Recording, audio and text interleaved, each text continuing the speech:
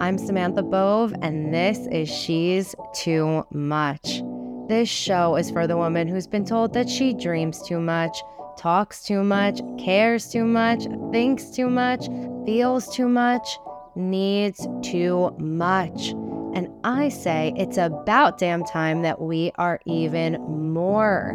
Because that thing you think makes you too much is the exact thing the world needs more of.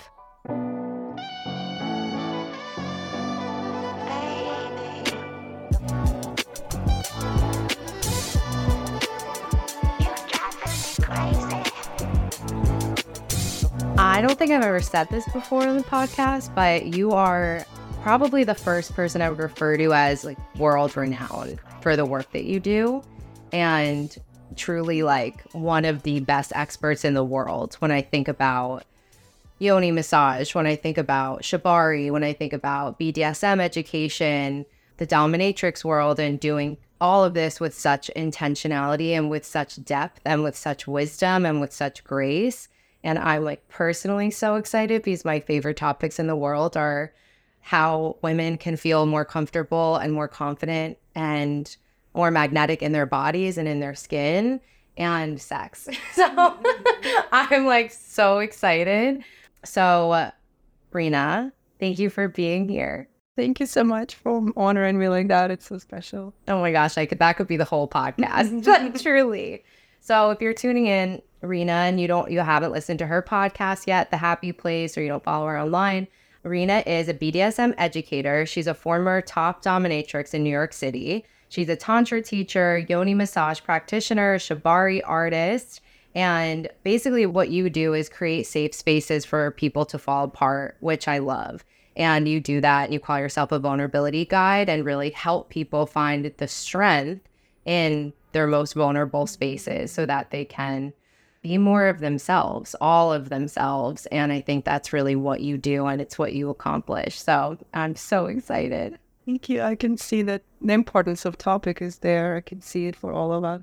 How often in life we don't feel appreciated in our tender, vulnerable places. How society praises the heroism, the achievement, being strong, being cool, getting somewhere, but the moments of vulnerability are mocked and overlooked and not appreciated. So we don't feel safe. We don't feel honored there. So I do feel a lot of passion for that, for my personal life, and also for bringing it to others. So tell me a little bit about your story.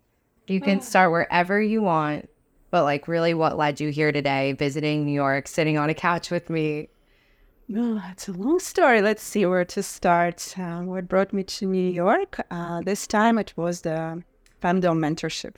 I love sharing with women the art of domination, and they can take it in so many directions. It doesn't mean that they will be classic mistresses with a whip and leather. They can take it in so many creative directions, and I love to share with women different possibilities. And I want to help them to find their own expression, their own style, their own confidence, embody these archetypes of women that are often too scary, too intense to embody. So there is an amazing femdom apprentice I have this day. So I came to New York to see her, to train her. And because we've been working together for a while with you, I just couldn't wait to see you. And here we are. Why do people typically come to you, women, we'll say, for femdom mentorship? Like, is there a theme that people are feeling that they're wanting access to some certain type of power, and also how does vulnerability tie into that? A lot of women want to feel power and escape from that good girl mentality of just trying to please everyone, trying to be nice, smiling, being soft, sweet, and feminine. It's all great, and yet it just becomes such a big part of identity. They lose connection with their power, just focusing so much on being nice. And I can see that desire of bad girl to come through. I can completely relate. I was raised myself to be a good girl, to be shy, to be obedient, to make sure everyone around me is pleased and happy. And there was a point that I just got so burned out from that. There was a sense that I'm not respecting myself anymore, and others are not respecting me anymore. And I'm still trying to be nice so others can love me. back in return and they wouldn't love me. And I'm seeing it a lot around, and a lot of women who come to me, they want to also break free from that. They feel there is something missing in life. There is a sense of being afraid of their darker sides, being afraid of embodying their power, and being afraid of being inappropriate, being afraid of being naughty, being afraid of being open about their sexuality and fantasies. So, yeah, that's quite a common theme. What do you think is the biggest misconception around women who are in the dom space? Well, that doms are either just plain prostitutes or that they're like nasty bitches, basically. That's what I was curious about, because the very stereotypical scene that I get is like really like mad, like angry, like almost like they hate men, and that's why they would go in to like torture them and do all these things, and they're angry and upset. So I'm curious, like, is that the case for some people? Was that the case for you? Like, how do you see that playing in, or is that totally just a complete misconception? I can see there is a part of it that can be true. Of course, it depends on the situation. Especially if someone who had like a lot of trauma around men and someone gets in that space, so it's totally understandable that you come from a place of needing to take revenge, like before you were abusing me, now I'm going to abuse you. So it's definitely there, and this is why I'm advocating for more conscious BDSM, for exploring why you want to do it. Okay, you want to dominate. Why do you want to dominate? Or you want to submit. Why do you want to submit? Is it because you just hate yourself so much and you just want to be punished and you feel guilty and you want to be punished, or there is something more? So it's interesting to be radically honest and to find the truth of why you're doing it, because that really sets you free. Like once you see that truth, you're no longer owned by that truth and you go to the next level. And I definitely caught myself initially when I just started doming. There was a place in me that just wanted to kind of let that sadism out and to take my power back, but not in the most kind way. It was a lots of wounds around men, because I grew up in a place where men were quite powerful and women felt helpless. And there was definitely that playing out. So it took me some time in my healing journey to be able to confess that, to admit that. But once I did it, I didn't feel like it was the case anymore. Just admitting and seeing that was enough. So I went to the next level, and that was a whole different story. So I feel like this radical truth really sets us free, and we go to the next level. And there is nothing wrong about admitting that you are not doing something from a pure place, because then you are free to do it differently. Then you have power to change it. Yeah, that's so beautiful. Yeah, because when I was telling friends that I was having you on the podcast and telling friends that I've been working with you, so many women express this desire, like, oh my gosh, I've always wanted to be a dom. Sounds so amazing. And I'm very curious about, even in myself, like, what is that curiosity to dominate, like, especially men? And I think if I'm really honest with myself, I would say there's definitely, a threat of like really taking it out on the patriarchy. Like especially with launching this podcast and just learning so much about our medical system and our financial system and our school system and how it's really all designed for men to thrive in this country and in this world. I like find myself in fits of rage and sadness and mourning. And I think it would be kind of amazing to like take that out, not on somebody in like an abusive way, but in a like true paradigm shift of like me owning every ounce of power just for a moment, like for a second. And I'm curious, like, how has that shaped your experience in like with your dynamic with working with men, shifting from mentorship? How has that shaped your experience in just like looking at men in general? So like these men that come to you, they're not, I think when people imagine men coming for dom work, people think like, I would think not top businessmen, attorneys, CEOs, but that was your clientele here. So I'm really curious, like, how did that shift how you just see men in general, if it did at all? Yeah, it's because it's so easy to judge men superficially when you just in this kind of situation where you feel neglected, abused, when men the world, like you said, is shaped for men. But once you start working individually, you see how tender they are. Actually, how when you see them cry, when you see them confess things, it's you see that wow, but we are together in it. They're not just against us. They're not just arrogant and just don't care. Like there is a lot of care and there is a lot of fears. There is a lot of tenderness there. So you start seeing that they also come to that place from guilt, for example. Like a lot of men come to doms because there is some guilt in them, and they wanna kind of feel better by being somehow punished or humiliated.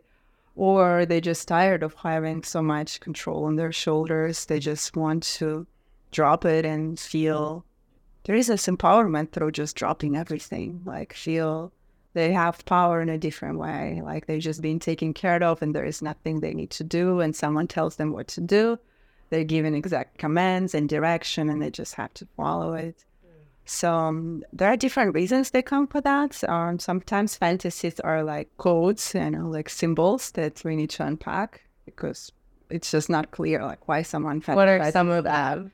Well, fetishes, for example, like food fetish, it's a really classic fetish, and it's just hard to understand. Like men say, I'm attracted to feet, but I don't understand, and they feel shame, and they don't tell anyone. So there is a lot of the stigma and shame, and seeing how difficult it is to be men as well, because men are not allowed to show weaknesses, to have strange fantasies.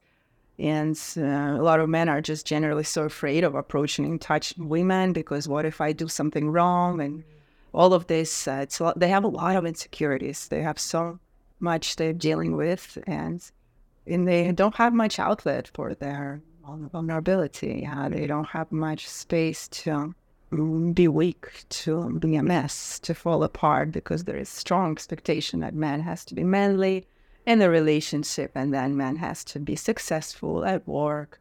So if for any reason he's not feeling that he is manly or successful, then he starts to feel not good enough, a lot of shame, a lot of isolation, loneliness. They don't have much outlets. They don't have much safe spaces to be that. So only in the recent years, I see a lot of men's groups where they have more possibilities to communicate that. But before, dominatrix would be a place, like just going to see a dom, just kneeling in front of her, being naked, being helpless, and then just talking. A lot of time sessions are just talking. Wow. They will just speak every fantasy they have, all the fears they have, and just dom just sits there and listen to them, and that could be enough. Yeah.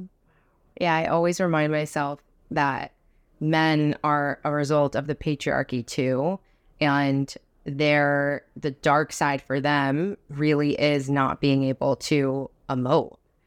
And I've even owned this, and I've talked to my girlfriends about this, where it's like we want men to be these like open-hearted partners and like emotional and with us.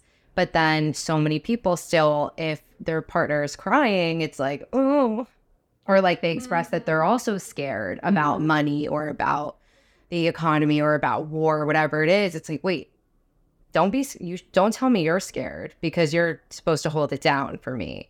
So where do you find yourself in that? Like being this woman who's like so in her feminine, just like being in your essence. I'm like, oh my God, it just feels so warm and so flowy and so comfortable and so confident and so radiant.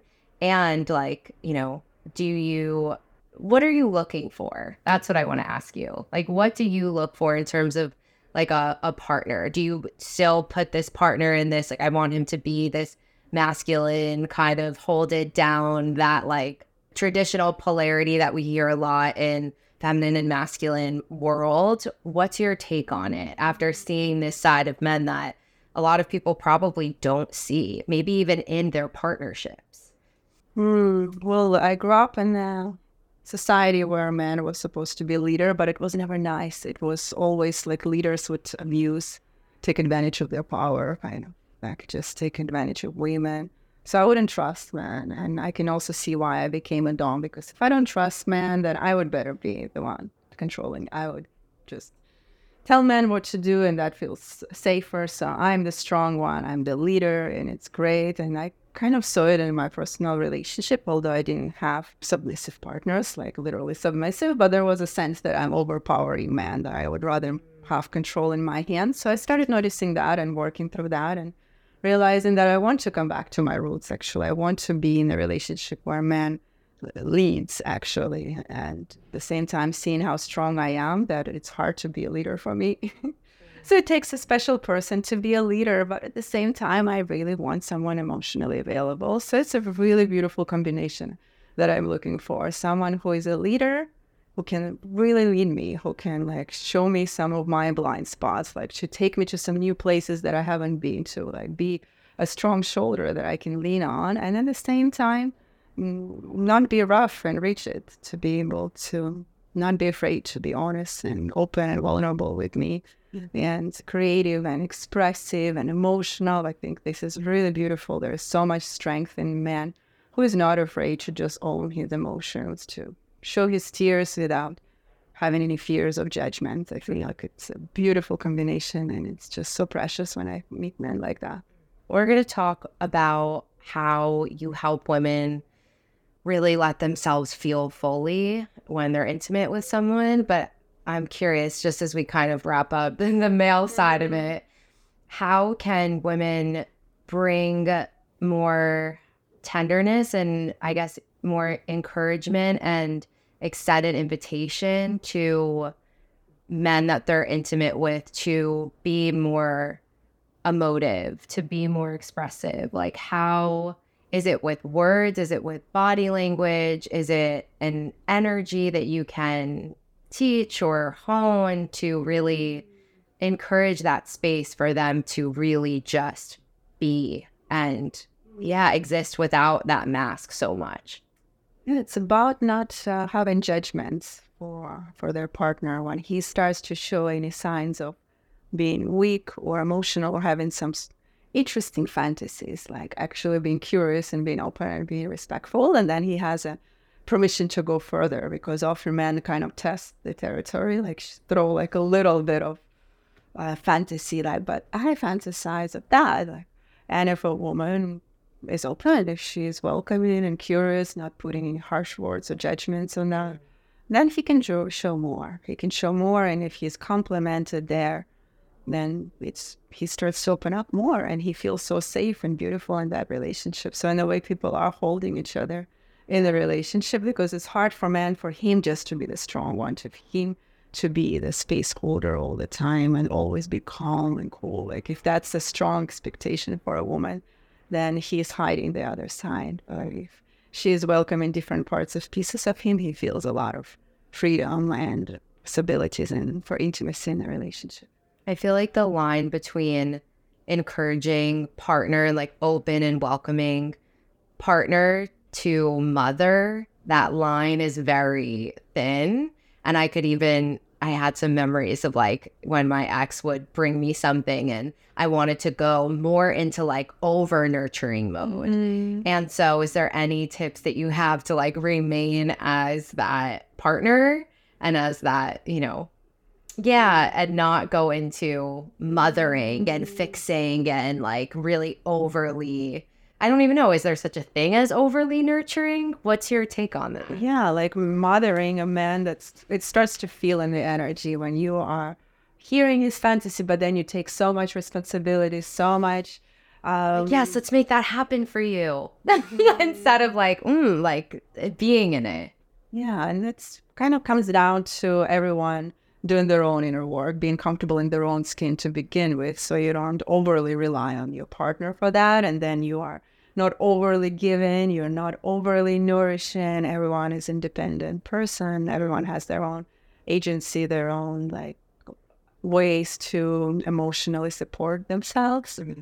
So it's not too much intertwinement between partners. Yeah, that makes sense. And then in terms of fantasy, so let's take like a really classic, like man asks woman, have you ever thought about having a threesome with a woman? I feel like most listeners have had that experience with a partner or with somebody they were seeing or whatever. And that's like, I think, a great gateway into testing the waters of fantasy.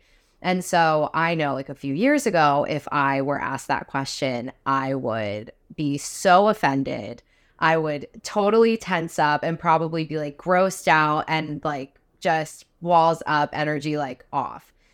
Now I'm would be so curious. Like I would express my curiosity, whether I wanted to or not. And then I would be curious as to why he asked and what his experience was. And if that's something that he wants, or if that's something that he saw with us, or whatever that is. And so how do insecurities play into it when somebody's asking or expressing a fantasy?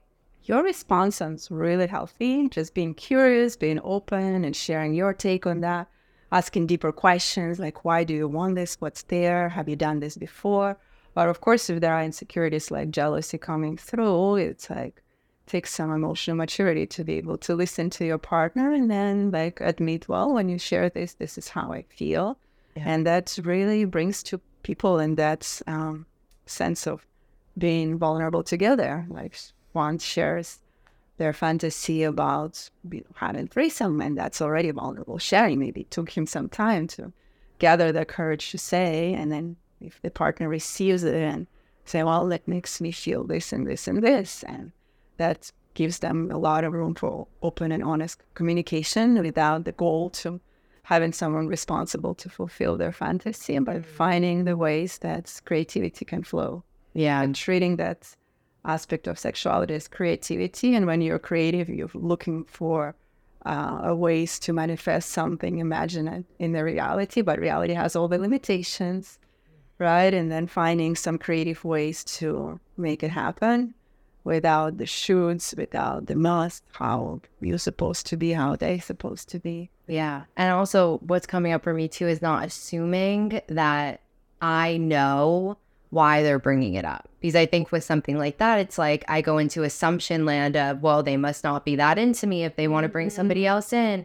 Maybe they're not going to be a devoted, faithful partner if they're bringing this up. And so I've learned to really just watch like where I'm going with the narrative, because like you said, there's so many reasons why somebody has a fantasy, and maybe even I imagine just talking about it is enough, and just putting it out there is enough, and acting on it may not even be necessary. So if we could switch actually a little bit to going back to BDSM and going back to fetishes and kink. So for BDSM, I think the culture, when we think BDSM, I think like we'll talk like foundational, like spanking and choking and like really like nasty, dirty talk, like some type of like degrading, whips, black, leather, 50 Shades of Grey. It's so funny. That just came up into my consciousness because I actually never think about it.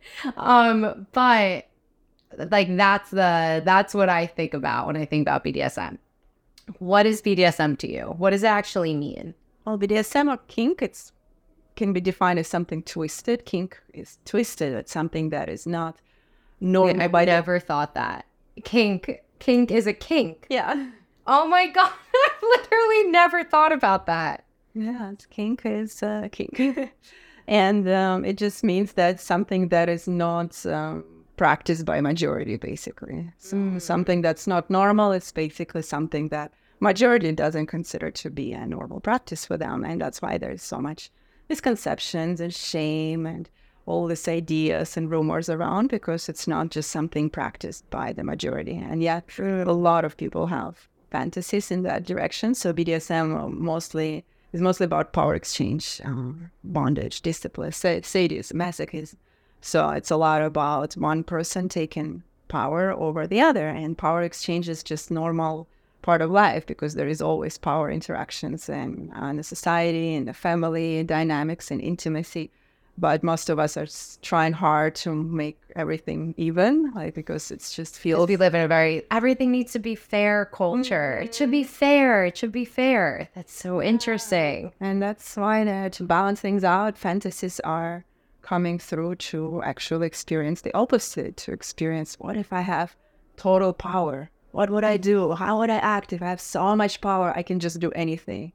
And then the other polarity is, what would happen if I just completely drop my power? If I'm just so Like I don't have any will of my own, any desires of my own. Whatever my partner wants, it can be done. And that's such an interesting dynamic to explore because it's also called top space and subspace. Top space is when you're having the power trip, and the subspace is when you are just completely giving yourself up, total surrender.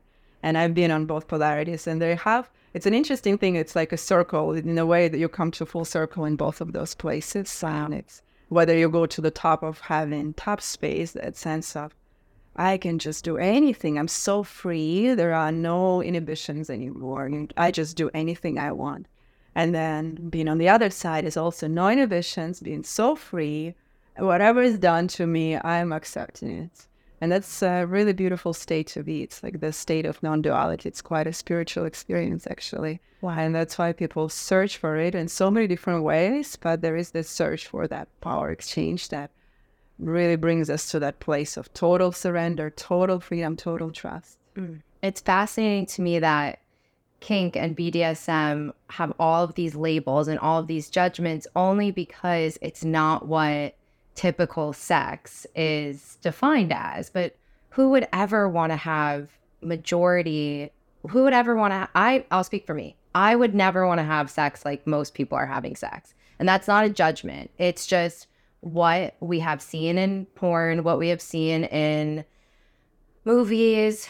I would say because we live in this very like fair culture, let's just call it that. Like, oh, well, if you do this for me, it's transactional. You say all the time, like sex shouldn't be transactional. You shouldn't do something just to get something, or the second you get something, you shouldn't feel like you need to give something. Like really practicing giving and devotion without the need to receive, and then just really receiving without the need to immediately turn around and touch someone or pleasure someone or get out of your own experience to make sure that they're also okay. And so for me, it's like, wow, of course, like it's when people always say like, oh, you eat so healthy or da-da. It's like, well, you're only labeling that I'm like this health nut because most people eat like really poisonous foods in our country. And so my question for you is like BDSM and kink, is that actually, do you see that as something separate in your sex and your intimate life? Or do you just think that is it? That's just like what it is to you. That's what sex is. No, that sex is multidimensional. It can be so many things, and it's just one aspect of it. Sometimes we put label on it. Yeah, there is power exchange happening, so it's part of BDSM. But sometimes it's so blurred. It's just sometimes happens spontaneously without even thinking that, okay, we are participating in BDSM act. Sometimes it's just being creative. Sometimes it's just mood of the day to just surrender and not do anything and let partner take over. So yeah, that's in my life. I feel like there is less labels, basically. Beautiful. Yeah, I was thinking, you said the mood of the day, this power exchange. I also imagine that plays being in like complete, I'm going to say complete surrender. The practice of that intimately, I imagine also extends outside of the bedroom, like in life, to just fully be in your pleasure. And then also the other way around, because the first time that will I say only? I don't know. Definitely the first time that I had that experience where like my brain just completely went blank in like the most euphoric, most beautiful way was before I was even intimate with the person. I remember the experience of just being in my body and dancing around in his living room and not thinking like, is he good? Is he okay? Is my cellulite showing? Like, you know, does he want to like move on with the night? Like there was no thoughts of that for the first time in my life. And I really think it was like time of my life, but also the energy that he was holding of really just receiving him being in almost full surrender and in receiving of me just being in my joy and in my pleasure and in my feminine. And it was like that moment to me was just so healing. And I'm curious, like, how do you see these types of practices extend out into your life and then also back into the bedroom? Yeah, ideally they do have ripple effect. Sometimes it's more, sometimes less. Sometimes it's just happening automatically just because they've touched you so deeply you just cannot help it. And other times it's good to take a bit more conscious steps to really bring it into life, because that's most of us wanting that. But also, yeah, just now I saw a client with my femdom trainee, and then he was sharing how after every interaction, like for a really long time, like for a couple of weeks or at least a month, sometimes like really longer than that, he says like how productive he's at work, how loving he is at home, like how much joy and freedom he feels in his body after BDSM interaction, after being submissive. And in my life too, sometimes it just feels like a bright explosion. If I deeply, deeply surrender, I'm just want to sing songs and not care how I sound. I remember just not long ago, I had this really powerful interaction with one of my Shibari mentors in Japan. I just asked him, can you show me your style? I would love to experience it on my own skin. And then he tied me up in such a blissful way. I was just so deeply surrendering to him. Just take me, use me, do anything. It was this sense of like deepening in that surrender. And he was just feeling me so deeply. And he was tying me in the way that it was so like blissful, like, so perfect, so precise, like really honoring and worshiping my body, making me look beautiful, feel beautiful. He would take pictures, and every picture I just came out like queen, like in those robes. And then coming out of that journey, it was many hours of time. I forgot myself. I forgot the world. It was really ecstatic experience. And I really needed it, because before that, I was just having a bit rough times in life where I was just needing to hold too many things in my shoulders. And then I just dropped it. And that was just total deep bliss of surrender. And after I came out of that session, and the afterglow was like a couple of months of me being the most joyful, feminine version of myself, like literally singing songs on my scooter in Thailand. I spent a month in Thailand. I was just riding my scooter, singing songs and smiling, like just smiling to every stranger. And like, and this is just rope tying. That was basically all he did, was rope tying, but with full presence. It was rope tying, full presence, and it was the sexual energy just moving everywhere. It was just like healing energy infusing every cell of my body. I was feeling so alive, like there was nothing else needed. It did feel like an intimate interaction without needing to go to plastic sex. Yeah. It just did feel like a very intimate exchange, and that sexual flow was just orgasmic. Like it was just constantly moving and flowing. That energy was just dancing, and he was using ropes to put me in different positions. And he was looking at me. He was breathing with me. There was a lot of communication happening non-verbally between us. Oh my God, this sounds so amazing. I'm like, okay. For people, I'll ask, women who come to you and they have a very hard time surrendering, getting to the place of the mind is quiet. It's of course a two-person experience. And like, what is the advice that you give to women who are really having a hard time, who have a partner who is willing to just put their pleasure at the forefront for a moment without bringing in their pleasure? My friends and I always laugh. Like, we love when a guy could keep his penis away for a while, because once it comes out, it's like, dude, did you forget like that this was an experience? And now it's like your penis is like the star of the show, when really it's like one like little, or hopefully not, aspect of all accepted.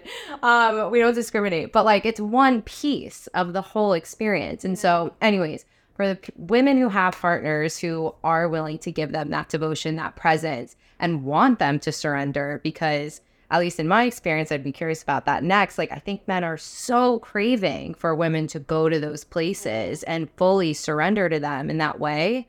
What do you tell them? What do you teach them? What do you show women to help them get to that place where they really can sit back and really receive?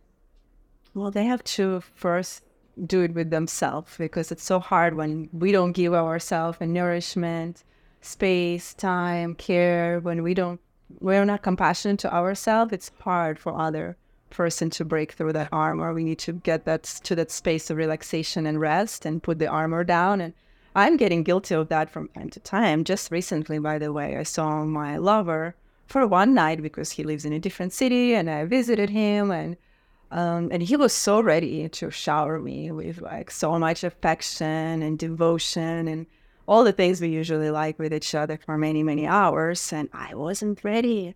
I wasn't ready to receive because I had my schedule so back to back for like 5 days before that. And I was just on my edge of burnout. And when I came to see him, like, just put me in a bathtub and just leave me there for a few hours. And thank God he was receptive. He met me exactly where I was. He didn't demand anything. So that gave me relaxation. But I needed more time.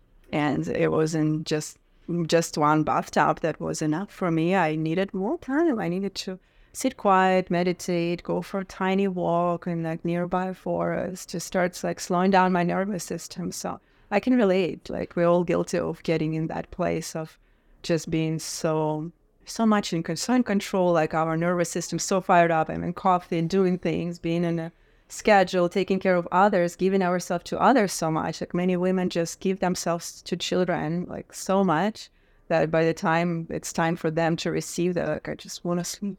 I can't.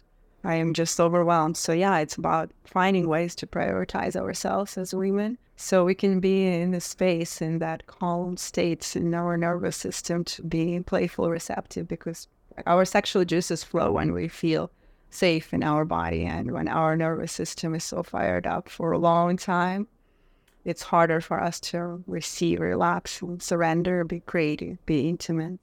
I'm having so many aha moments because the experience that I shared with you, like dancing and just like being in his living room with the music on and just feeling myself so much, I would have never done that if I didn't have months before that where I was alone, like in my cute little outfits in my living room doing that alone. Like, that freedom that I felt, like, yes, he was there, but I felt that in my body. And he got to witness that, and then him witnessing that, and me witnessing him, witnessing me, witnessing him was such a beautiful, potent experience. And it's like such simple advice, right? Like, slow down and feel that in yourself. But really what I'm hearing, which is different than I think what a lot of people explain, is like, learn to surrender to yourself before you can surrender to someone else. And really just let yourself scream and sigh and dance and moan and touch yourself, and or just like relax and throw yourself in the bath. And that practice sounds like really, really beautiful if we can make the time to do it, which is difficult part. Because we want our lovers to feel our bodies, to be so like attuned, so caring.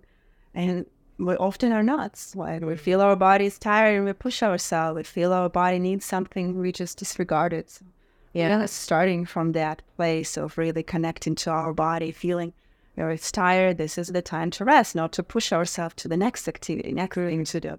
If our body feels like movement, and going for the movement, such simple things like nourishing our body with the right amounts of food, giving our body the right amount of sleep. It's really simple, but yet this simplicity is so overlooked because our minds tend to drive the show, and our minds, we're supposed to be at certain standard. And yeah, that's why we often override our desires and what our bodies really need. And then when it comes to sexuality, no wonder we are numb. We don't want anything. We don't feel anything because we've been numbing ourselves. The worshiping of your body.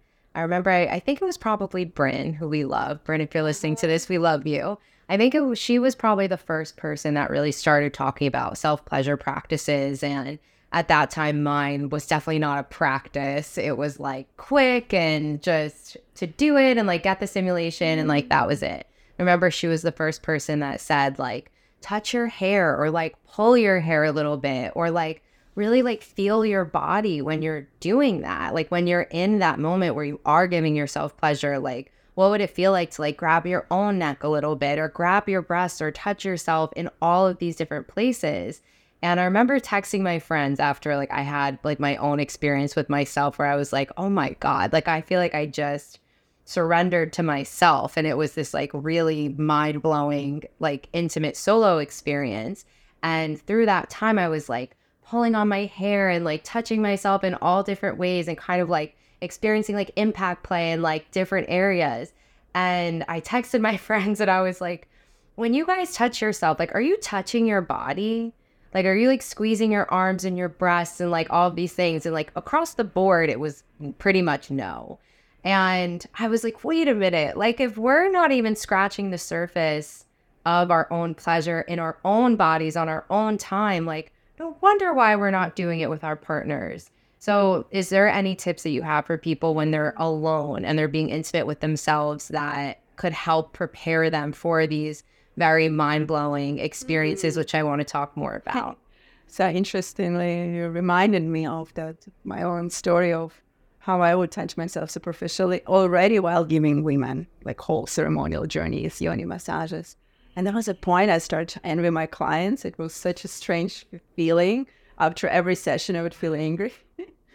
I started to feel angry, and then I started to demand a partner, a boyfriend, a guy that was with me at that time. Like, he has to give me the same level of experience. And explain a yoni massage briefly, but come back to this just so people know. Yeah, it's a tantric body work. It's a really holistic experience of connecting with yoni to bring her aliveness, to release any tensions, blockages, discharge any emotions, and relax a lot of spots on pelvic floor area and access full orgasmic potential. So it's a long body work which brings women into that place of safety, relaxation, and orgasmic pleasure. Yeah. Okay. It gives like a glimpse of that. Ceremonial experience just gives you a glimpse of what's really possible so you can bring this into your life. Yeah. And I've been giving this for a while, and interestingly, like I was not doing the same to myself. And then I expected that my partner has to do this to me. And then I would be so disappointed that if he wouldn't know, because it's a very special practice. Not many people in the world who can do this. And I would expect a simple guy to know how to give me. Who's probably like used to just touching a clitoris if he can even find it. Exactly. And I would expect him to know. And then I would get frustrated, try to educate him, but he wouldn't be on the level. So it took me some time to get to a place like, wait a minute, my hands have so much power. All these women giving me this feedback, how much I feel with my hands, how healing they are, and why it doesn't come to me. And I started to really admit to myself that I cannot touch myself the same way I touch my clients. Wow. And it was hard pill to swallow. And it took me some time, some patience. Like I would really allocate, I had to put on a schedule that timing, like this evening, like 4 hours, no phone, nothing else, no distraction, just me and my body. And I will really connect to my body like I connect to my clients. I would do a whole like ritual scene the same way as removing my clothes ritualistically, putting all the oils in my skin. So yeah, this is the recommendation that I can share based on my experience to women. It might be strange and uncomfortable initially, but the point is to really put that time on a schedule and just give it to ourselves. And that means that we are not rushing for like genital touch. We want to start like touching, start connecting with the whole body, like how our fingers feel, how our hands feel. Where do you feel tension? Where do you feel emotion in the body? Where do you feel tingling sensation? Which part of the body feels alive? So starting to really bring this holistic connection to ourselves and loving touch, tender touch, not the touch that, okay, does this feel pleasant? If it doesn't feel pleasant, doesn't matter. But no, if it doesn't feel pleasant, you feel what it feels. Maybe it feels like it wants to say something. Different body parts can speak to you. So the tensions can have a message underneath it, to trusting that, listening to that, being patient, being slowing down enough to start noticing the subtleties around the body. And those subtleties, they slowly become very rich, very important, very interesting. And then our pleasure expands. Our pleasure is no longer this genital connection, but actually there is a deeper pleasure of just being attuned to ourselves. Oh my gosh. I wish that every single woman listening to this has that experience, not just once, but over and over, because I mean, I have it and then I lose it, and then I feel like I have it and then I lose it again. But that intimate connection with your body, there's nothing like it. It's like, I feel like that's why we're here. Like, I'm in this body for this experience for these short amount of years. Like, I really want to feel the full depths of what is possible in the pleasure of my own body. And so I'm curious, we talked about superficial pleasure a little bit and superficial orgasm. So do you think that every woman or most women have access to like vaginal orgasms, deeper orgasms, because this is like a huge topic, of course. And I remember the first time, probably when I'm 27, I don't know, it was probably like maybe 6 or 7 years ago. It was maybe when I was around 20. I remember my friends and I were pretty open, but this was before I had like friends like you and like Bryn, and like half of my clients are like sex coaches and sex therapists, and I'm in this world. Before this, I remember asking friends, like, do you guys orgasm without them or yourself like having clitoral stimulation?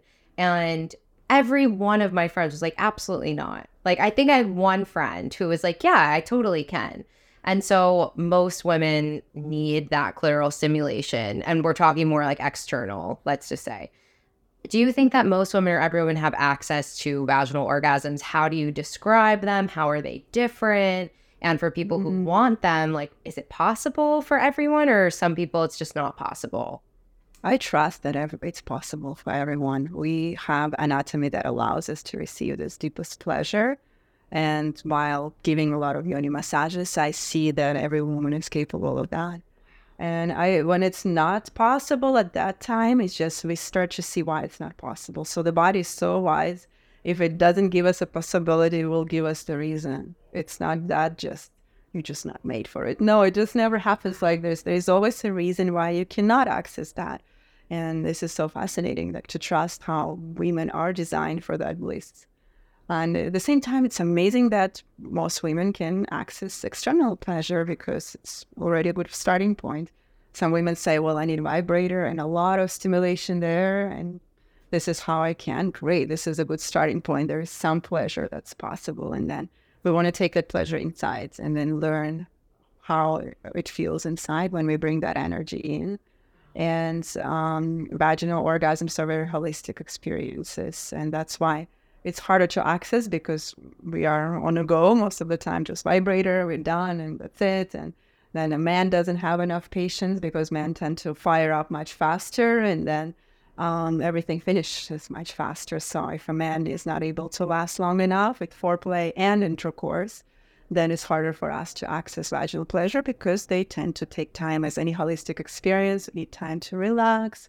We don't want to be tense. Our whole body has to relax, because if our belly, for example, is tense during the vaginal stimulation, it's harder to access vaginal orgasm because our belly, the tension will prevent it. So different pelvic floor tensions can prevent it. So basically everything comes down to the deep relaxation, connection to your body, and deep surrender. Like if I give you like the simple recite, that would be then just deep relaxation, surrender, trust, vulnerability, openness, connection to your body. Yes. And at the same time, it's not so simple because our lives are not designed around those qualities. Sex can be treated as another thing to achieve, to conquer, to get to the end, to get to the final destination, to prove something to someone, to get something.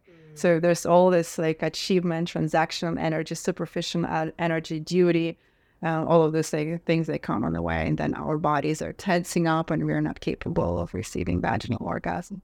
So you've seen women who come in and they're like, I've never had one, or I can't. And in your experience, everyone you've worked with has been able to have an experience like that. Sometimes there's something comes on the way and it just means they need more time to clear it. And when you say the body tells you, if you can't do something, then the body will tell you, how does it, what has people's bodies said and how does it show up? Yeah, I'd say there's something from the past or something from their current life situation. Two things. So it also can be something more simple, such as physical tension that we just clear through massaging. But most of the time it's more complex. It's more of an energetic, emotional thing that's still lingering. So some kind of like still being faithful to the conditioning of the past, like if a woman relaxes too much, she's not safe, something like maybe grandparents like share.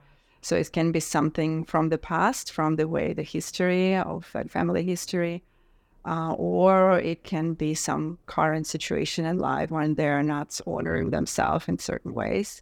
They're not being authentic and truthful to themselves, or they're not living their fullness of their life. So it's somehow connected to either present situation or situation of the past. And the body tends to speak, because when we start to listen to that place, usually woman comes up herself, like, I'm feeling this place, like, and I ask, like, what does it feel like? What does it look like? I allow them to connect to their unconscious by asking them about shapes and colors and visions. And sometimes they see, like, oh, I'm seeing this in front of me. I'm seeing that episodes of my childhood, like, where that happened, and that still affects me. And other times it's more like symbolic, like we start seeing the red color, and that red represents this, and then this pain comes through. So if we follow the cues of the unconscious mind, and then it reveals itself. Yeah. Do you think that this is good for women who have had traumatic experiences in their lives related to sex or not? Definitely. If there was like a time where sexuality was duty, they had to do something against their will, like that definitely affects it. And we just need to release that, need to go through that. Maybe there is rage that they didn't allow to show. Yeah, anger, like repressed anger is really big for women. That repressed anger really blocks their sexuality actually so much, because that's like fiery energy that's kind of stuck in them. And then sexual energy has a lot to do with that fire expression. So if a woman like blocks that energy to be safer because she didn't feel safe before to express her rage, that will definitely affect her orgasms. And you can see this, and can you feel it in someone's yoni? Like when you're doing these things, like can you feel the difference from like when you begin to when it's done? Like, is it softening? Is it opening? Yeah. Like, tell me about how internally the experience is. We all know, like, it's so fascinating that this isn't more mainstream, right? When you're really one of the only people in the world that does it. And it's like Body Keeps the Score. Have you heard of the book Body Keeps the Score? Yeah, it's it's everywhere. It's all over Instagram, all over TikTok, and it's become such common knowledge that our body holds emotion, our body holds trauma, and we have this vast internal landscape of our yoni. Yet there's little to no education. Thank God for people like you who are teaching women how to do this for themselves and for others, but really how to be with that area and nurture it so that we can also extract not only the pleasure, but the wisdom and the power from it. So yeah, tell me about how it shifts and how it changes and what that feels like. Yeah, well, these days we are becoming safer to explore pleasure. Before, sexuality was a lot about survival and procreation. And I can see how for my mom or grandma, this wouldn't be such a relevant topic. They lived a whole different life. And thanks to them, we can be in that safer space where we can prioritize our pleasure and bliss and spiritual aspects of sexuality. So I feel really honored to live at that time when this becomes safe and possible to spread this knowledge around, and of course to give this to myself as well. But coming back to the question of yoni opening and softening, yeah, we take time. And this is why it's becoming possible, because you cannot rush through it. If there is a moment she tenses, and it feels like, no, we just need to slow down. We need to really stop. We need to listen. So this is really the key for yoni to really open, because she really responds to that. She responds to caring, compassionate attention, like we just kind of holding her, cupping her. How are you feeling? I have no expectation from you. You don't have to be aroused. You don't have to be anything. Because so often in sexuality, we have so much expectation. Oh my God, yeah. And so much insecurity around, honestly, tightness too. What's your take on that? Like women who are tensing and they want these tight vaginas, like it's too much in the opposite extreme. Because we want our vaginas to be toned, right? Like, just like with muscles, right? We can be like this bodybuilders with so much tightness, but then when they become too tight, there is no flow of energy. No flexibility. Yeah, so we want this healthy balance of not being like way too relaxed that there is no muscle tonus, and at the same time not to be too tight that there is like it's hard to relax. So it has to be this really perfect balance, and we look into that during yoni massage by testing the muscles, like seeing how she is able to first of all feel those muscles, use those muscles, and like that tension and relaxation has to come really easily. Like I tense, I relax. If it's too tight, it tense. It's like relaxing. Yeah. And then it just it's really slowly. It takes really a long time to relax. So it's that perfect balance of being toned, just like for any other muscles we have. Like perfect toned muscles are really healthy. And then inside the yoni, usually as you start massaging, there is this kind of hesitation in there before it relaxes. It takes a bit of time for her to start feeling safer. So you need to find this perfect touch where it's not pushing too much, not forcing, but just enough to feel. And then over time and rhythm, it's like being in trance, and then it gets in the zone, and then you relax.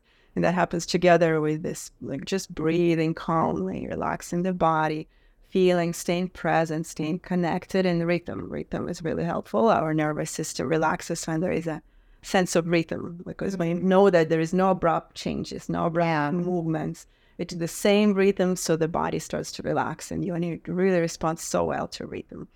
And yeah, time, rhythm, patience, presence, connection, and just keep massaging, tuning into different spots. They can feel different, like vaginal walls is one sensation. But then like A spot, G spot, K spot, P spot. Oh my God, really 16 podcasts, but honestly, just go to the Happy Place podcast because you'll be exploring it all. And all those spots, like they all just relax over time. And usually by the end of yoni massage, all of those places, they start to feel at least physically relaxed. So this is a very common result, that physically everything relaxes much easily. The hardest place to relax is all the mental things we have. So very often our mind starts to kind of have this all kinds of ideas, and like mental blockages basically are much harder to break. Physical body is so innocent, it tends to relax a lot faster. And then some residual things here, and our mental state and emotions, and then the rest of the body, because yoni can relax, but the energy starts to flow. And then we have tension here, tightness here. So it's a system that really flows together to address everything. Yeah. So one more question before I move forward on like tightness versus relaxation. I remember like when I was much younger, maybe like 18, 19, the only way that I could really feel pleasure is if I was like really tensing my whole body. And I actually find that that's like a super common experience for a lot of women, is like they'll tense, and then if they like reach that peak, then they can like relax and release. And so for women who are wanting to experience more pleasure, vaginal orgasms, I'm hearing like time, patience, trust, breath, maybe rhythm, and then also like what's the balance when you're intimate, or let's just say having intercourse or experiencing like fingers inside, where you want to be tensing versus relaxing. Like, is that different for everybody, or do you have like suggestions? Overall, gearing yourself towards relaxation. Tension can be like played with. If you just want to have like this elements of flirt and playfulness, go for it. But it seems to be overemphasized, because for man to feel more intensity, if a woman tenses up, he feels more. But at the same time, the clitoral orgasm is really parallel to male ejaculation, which happens in a tension, right? So for man, it's also a similar recommendation for him to last longer and to feel more energies and to have different types of orgasm. He needs to be able to relax, and ejaculation happens during tension. So man's coaches teach men to relax a lot more, so he can actually feel more and last longer. So it's actually helpful for both partners to relax more. It prolongs the experience, and it creates a lot more sensations in their body. So for women, general recommendation is to relax. The tension can also psychologically represent like the greed, the need. Like, what if I don't get to orgasm and then he's finished? And then there's like, needing to tense up and brace himself, like, come on. And that's kind of symbolizes a lot of superficial pleasure, if there is some.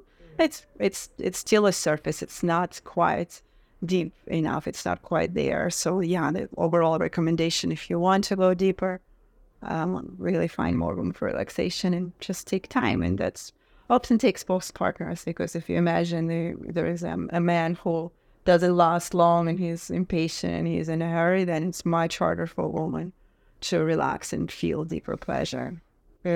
Totally. Absolutely.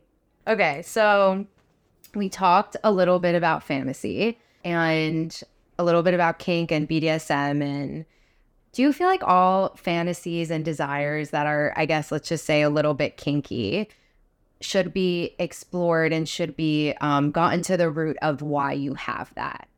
If they're persistent, if they start to take a lot of space, like, yeah, it's good to investigate them deeper. But sometimes they're just innocent and playful and cute, and you can just have fun without adding that layer of therapy. Totally. Okay, because I remember back to girlfriend talk. So we were all talking, I feel like, again, BDSM, I would say in the more mainstream culture, at least for me and my friends, is like spanking, light choking, different things like that. And maybe even some like dirty talk, but like kind of like more degrading, like things like that. So those types of things, we all like, we're sitting around, we're like, oh yeah, it's so hot, da da da. And we're like, do we need therapy? Like, are we good? Like, why would we want them to say those things? Or why would I want somebody to be so rough with me? So can you talk about that? Like, why, like, if it's light and it's not like super extreme, like, where does that come from? Like, why do people want that roughness? And also, I'll leave it there. Yeah, just we're tired of being appropriate. That's the short answer. Because we just try to be appropriate in so many places in life. And that means like equal, like we discussed, or saying the right things at the right time, and not allowing ourselves to be naughty, to be wrong, to be like bad and dirty. Like all those things become desired once we're just too much geared into being appropriate. So really what I got to just was a glimpse of like me in like first or second grade. Do you remember like those, I don't know if you had this, the tiles in schools? Like we had like these lines and these tiles where when we walked in the hallways, we had to like not walk like crazy little kids. We had to like walk in like kind of like, I don't know, like close to the wall when we were going from place to place.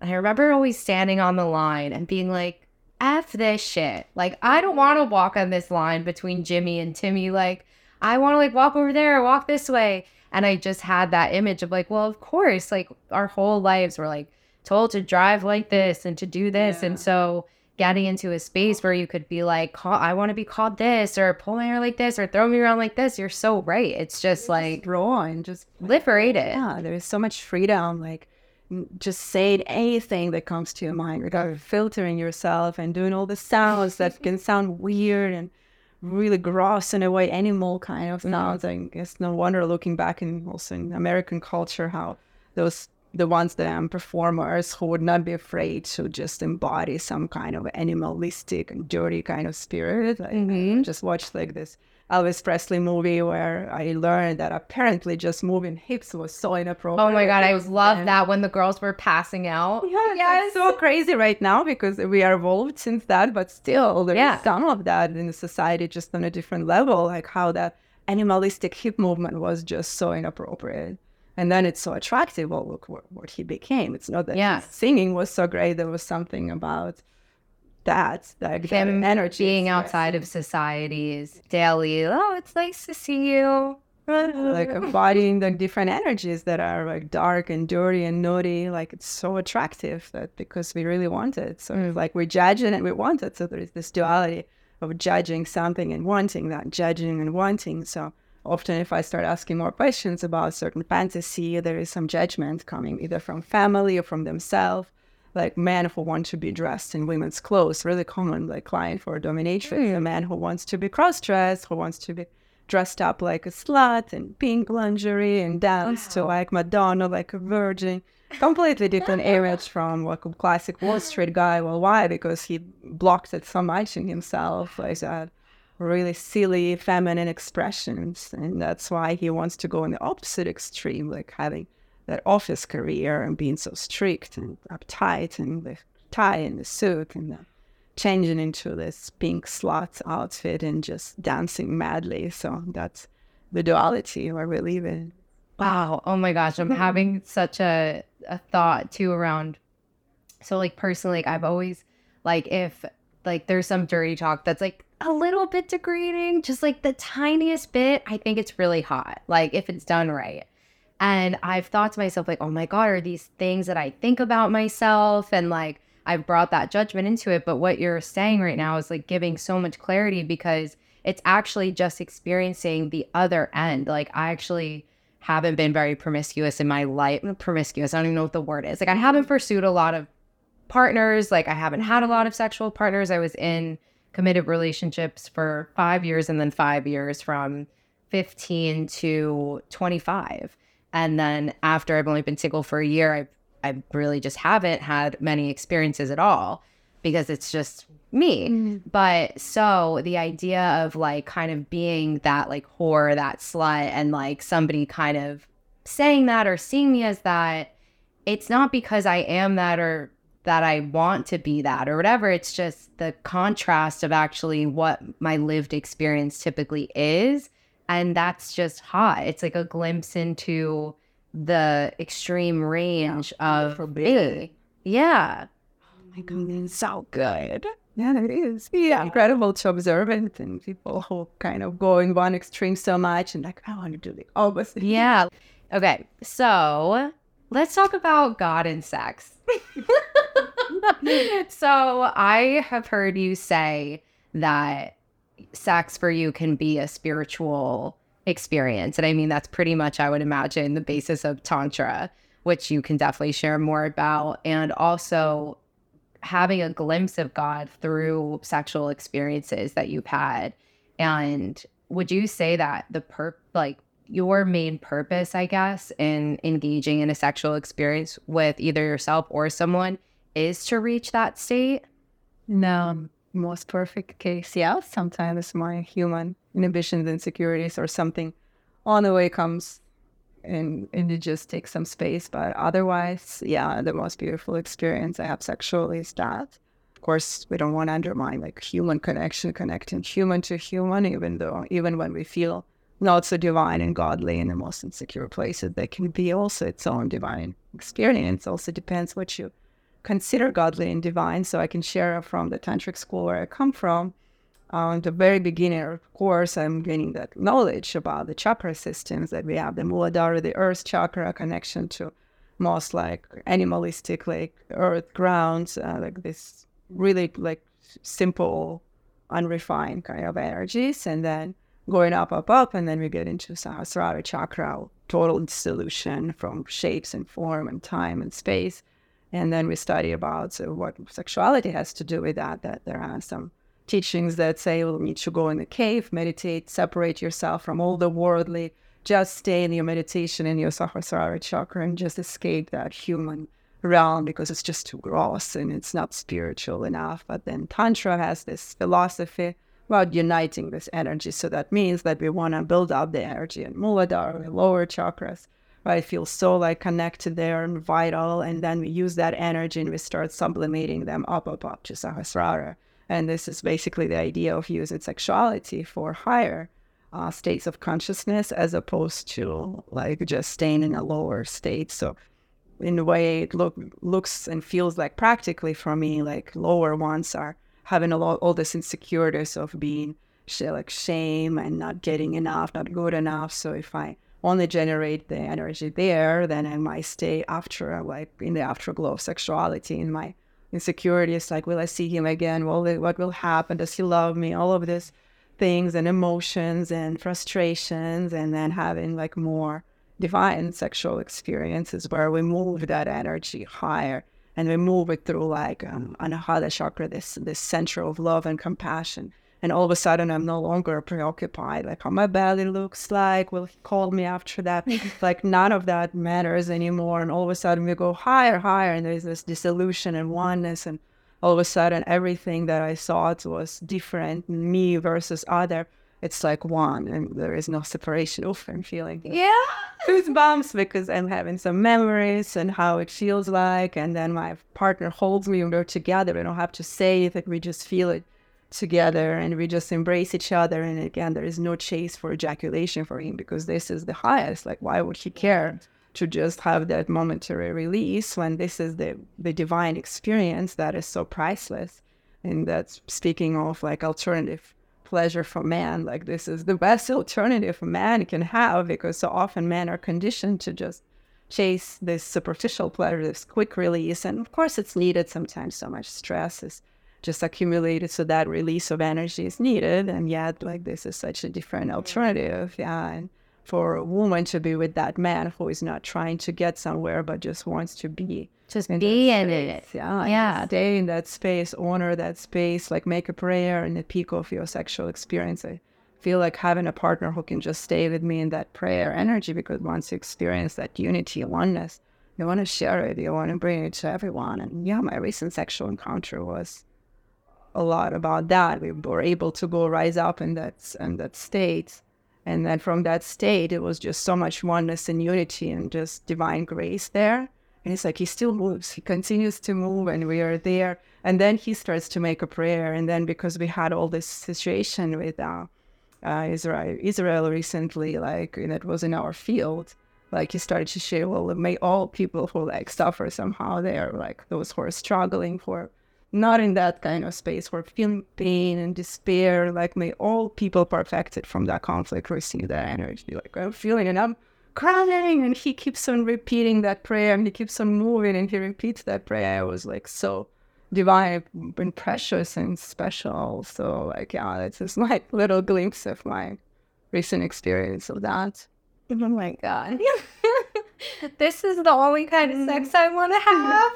Yeah, and after that, you do have different standards, and it's just, you're no longer satisfied by like transactional energy there anymore. You want that, and of course, it becomes a lot more careful and picky. Like I used to be a person who wanted more wild experience, just to try everything, and now it's like, yeah, I don't want to settle for less. I want that sexual experience, bring me there in some form. I don't also want to be attached that every act has to look like that. It's also another misconception that once you have some peak experience, you need to chase it. Like it's actually going to push us away from it. But learning like how to surrender so deeply, how to be so authentic and truthful, so that will bring you to that place. It sounds like a lot of dissolving of ego, and like this concept of pleasure as prayer is so gorgeous. It's so beautiful because it really is. It's like to honor someone else enough to not be chasing something within yourself is such an act of devotion. And then also to honor yourself enough to give yourself the experience of really being in the experience without fear of time, or are they with other people, or is this going to go anywhere? Are they going to call me after? Just that practice alone is so important to practice in every area of life. Like with friendships, like how long are we going to be friends? Is this the real deal? Like just with business, like is this client going to sign with me again, or are they good? It's the non-attachment to any outcome. And what better, more also fun way to practice that than in a sexual experience? Damn. So that is, you just explained it. That is sex as a spiritual practice, right? If our spiritual practice is really at its core, at least for me, is to not attach to this body, to this life, to these goals, because I know that I'm only here for a little bit of time. And I know that this voice and this body and all these friends and everyone I love, this is just a glimpse. It's just a moment, and it's going to go like that. And so my spiritual practices for me remind me, and we both love Zen and we both practice this, is like the contemplation that this is also temporary. And I think having that pleasure container is such a beautiful act of that. Of like, in this moment, time is really suspended because our full presence is here. And we don't have to worry about these timelines or our egos or our roles or anything. It's such a portal to just be present with the ecstasy of your body and somebody's fullness on you. Oh my God. I am so grateful that you're willing to talk about this. And I hope that anybody who's hearing this that hasn't had this experience, I feel extremely grateful that I could feel the tears in your eyes and I've had that experience. And it's amazing how just like a man putting aside his need to ejaculate could be so healing for a woman. Like just them taking the moment to say like, I'm not going to rush towards that. I'm just here with you. So healing. But anybody who's listening to this who hasn't had this experience yet, I hope that by hearing Rina and I talk, like it is possible for you. Like it is absolutely a possibility for you. And I think it's your destiny if you're open to it. And this is the kind of sexual experience that you want. I trust completely that they'll have that anyone can have that. Because I didn't start in an easy place. My sexuality was full of all kinds of impurities. Well, what I mean by impurities is I was full of manipulation, full of greed, full of needy energy there. I was definitely using my looks, my seduction to get some kind of reassurance. I'm sure you did really good at that because, wow. Growing up in Russia, it definitely conditioned us in that direction for women to use that allure, that like drive to get things from a man. So definitely guilty of like a lot of sexual manipulation. And then my sexuality itself was just full of that greedy, needy kind of like needing more, needing to get, like, will he do this to me? Will he satisfy me? Will I get off like this? So it just didn't didn't come to me so naturally. It was my personal path of healing that brought me to that place, because ultimately it's not the trick that you just get to God through sex. I feel like it's just the holistic approach. It's like, how is your daily practice? Well, this man that I just beautifully described, I will tell him how grateful I am to him again, because yeah, me too. We're both going to be texting them after.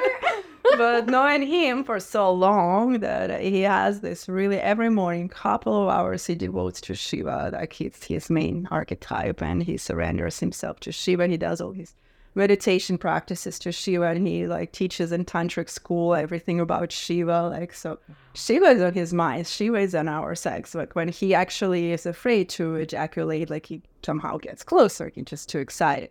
He will just look at through the third eye, and there will be Shiva there. Like, and it's just his life, and it's my life is not exactly devoted to Shiva like that, but spiritual practice is a huge part of my life. Going to retreats, to meditation every morning. Starting with meditation, like a lot of, it's been a big journey for me. So this is the best recommendation, really starting from yourself again. Like, really having that connection to God in yourself outside of sex, and then bringing it into sex. Yeah. So you mentioned lovers that you have.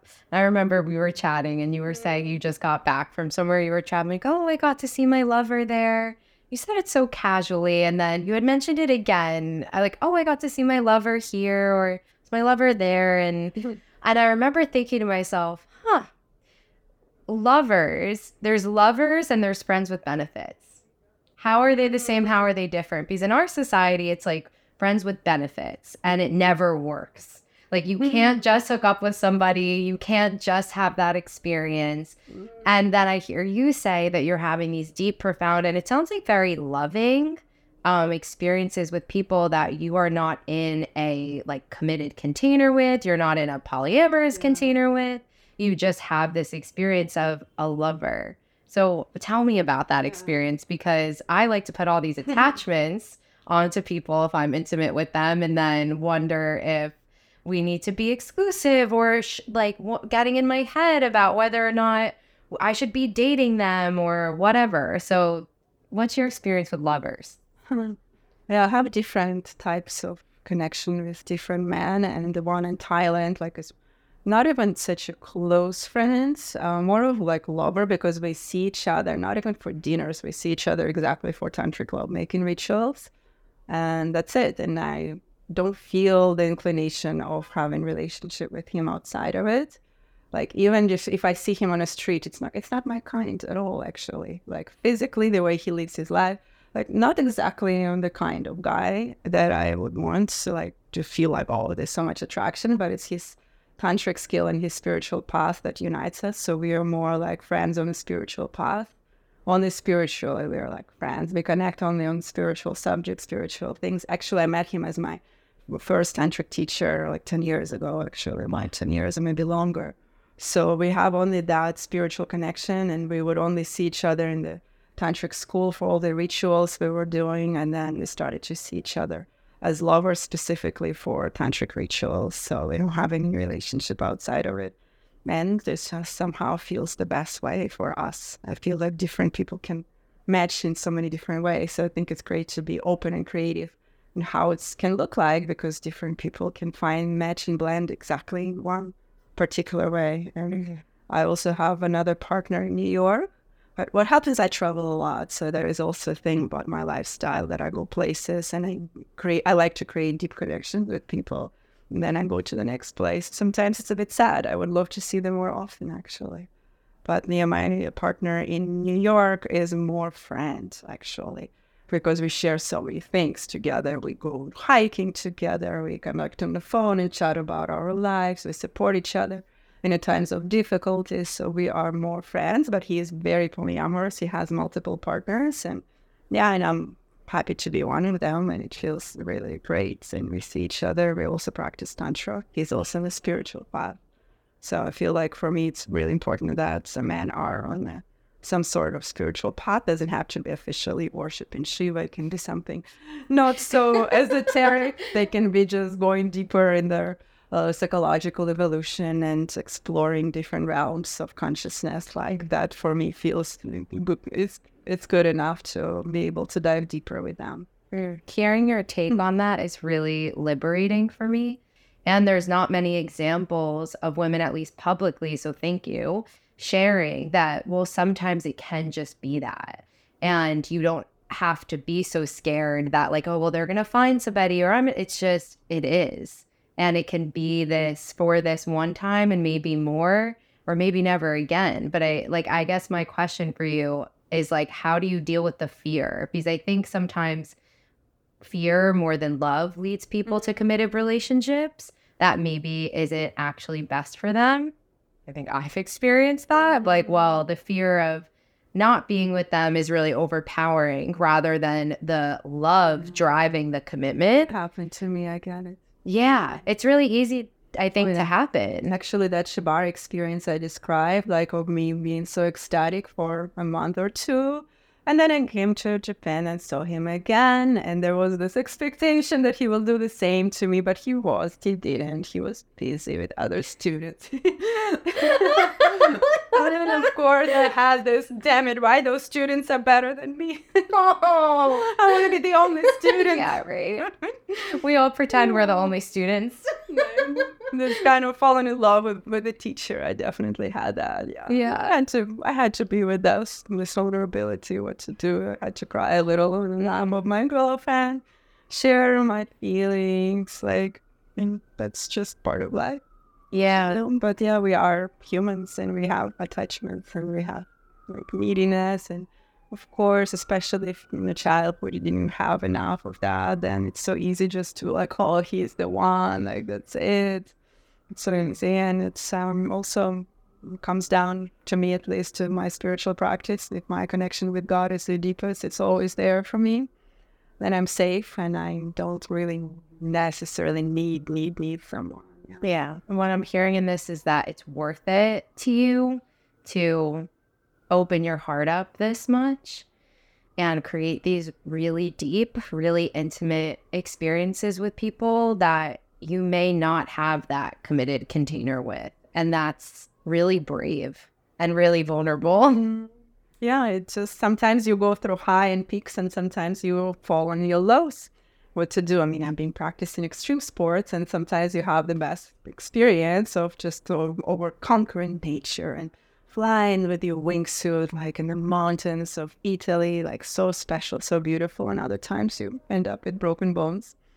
It sucks, but it's just part of it. To go through that. So I kind of treat the same BDSM sexual tantric encounters that sometimes you have the highs and sometimes you just have lows. And I think it's important to prepare for those. Just like with extreme sports, you better have health insurance. So it's what's the health insurance of intimacy? You have a best friend to call. Totally. Oh my God, you're so right. You have best friend, and then you have therapists, and you have some community. You have Rina. You have your meditation practice. You have all kinds of like emotional support practices that you can do, like drawing doodles and somehow like just finding like having more tools, more like safety nets where you can go when you don't feel safe. Yeah, just telling the people in your life that like, you know, I'm pursuing this thing that's bringing me a lot of joy and a lot of meaning, and you know, it could have a flip, and I'm happy when you're there to hold me and be with me.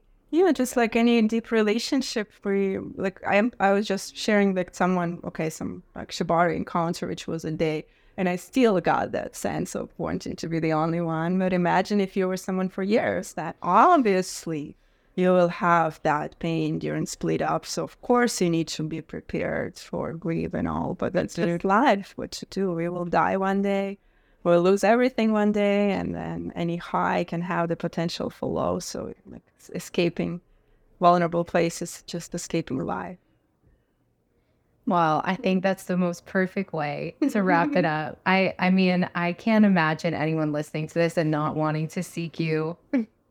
Oh, thank Not you so wanting much. to seek I you loved your out. questions, a lot of depth and curiosity in your questions, which made me so enthusiastic to answer them. There were no superficial questions in your podcast. So thank you so much for doing this show. You're so welcome. Well, so I mean, thank you, really. And so my last question to wrap it up is, so clearly everybody listening to this knows you're an expert. I mean, if anybody here gets an opportunity to work with Rina, she has online courses where you work with women to get them in touch with their yoni, in touch with their pleasure. Also, you have an incredible BDSM course for people who are interested in that.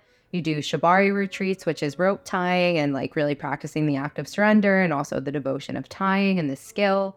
I'm like, what else am I missing? You do hands-on yoni massages, which are really beautiful, in-depth, sacred experiences. And what's the best way for them to learn more about you? Yeah, and also educate men in the same direction, because I start to see, well, if I only focus on women and their partners are not educated. We need some of them. Yeah, I was going to ask that. I'll ask that in part 2. Where do we find them? Yeah. Where do we find you and where do we find the guys? We need to create better guys too. So, educating them on that is important. So I don't open the advertisements board because I don't want to attract wrong men, but I feel like your podcast is a safe space to share it, because those who listen that far, they are the ones for the right people for this work. So, and where to find me, vulnerabilitycoaching.com is my website, where you can read a lot about different offerings online, in person, private, and groups. And my Instagram, Rina_Trevi, and we can just leave it in show notes. Yeah, and listen to our podcast. Yes, and I started it not long ago, so I'm super excited. It's my new baby, so please come, give it a listen, support my podcast. I will be so appreciated. Yeah, support yourself by listening to the podcast, really. It's called The Happy Place. It's absolutely magnificent. And if you're interested in Tantra, if you're interested in any of these topics that we covered today, it's way more in-depth and centered around those topics, but also accessing happiness through a lot of different areas and like really questioning. And I think to me also pushing the status quo of like, what does it actually mean to create a truly happy life for you in the pursuit of that? And my last question I usually ask is, where in your life do you still feel like you're too much? And how are you working through that? Actually, these days I'm feeling ready for a serious relationship, which is, I'm happy where I am right now, have incredible men around me. But I want to meet the one who will be my partner. And that's why I'm feeling like I'm too much. Like, who is that man who can contain so much of me, like as I go on dates, I'm starting, and they ask me more questions, or do you do this? And I'm like, I do extreme sports and Tantra and play parties and this and that. And then, okay, there will be no date again. You can weed them out really quick. But then, I'm reminding myself, look, the right person will stay, the wrong person will leave. That's all fine. But sometimes I'm feeling like I'm too much for a serious partnership. So much permission to everyone who is just at the beginning of all of this work, and knowing that like there's still parts of you that feel that way. Honestly, it's just so human and really relieving, because we're all experiencing that feeling of being too much in some way. Even someone who's such an expert in this space of really embracing your too muchness and teaching other women how to do it, it's still a spot for you. So I can't wait to celebrate you and your love on a part 2 podcast, Rina. Thank you so much for being here. Rina and I are going to go get dinner in New York right now. Everybody follow Rina, connect with her. Sending you guys so much love. Thank you for being here.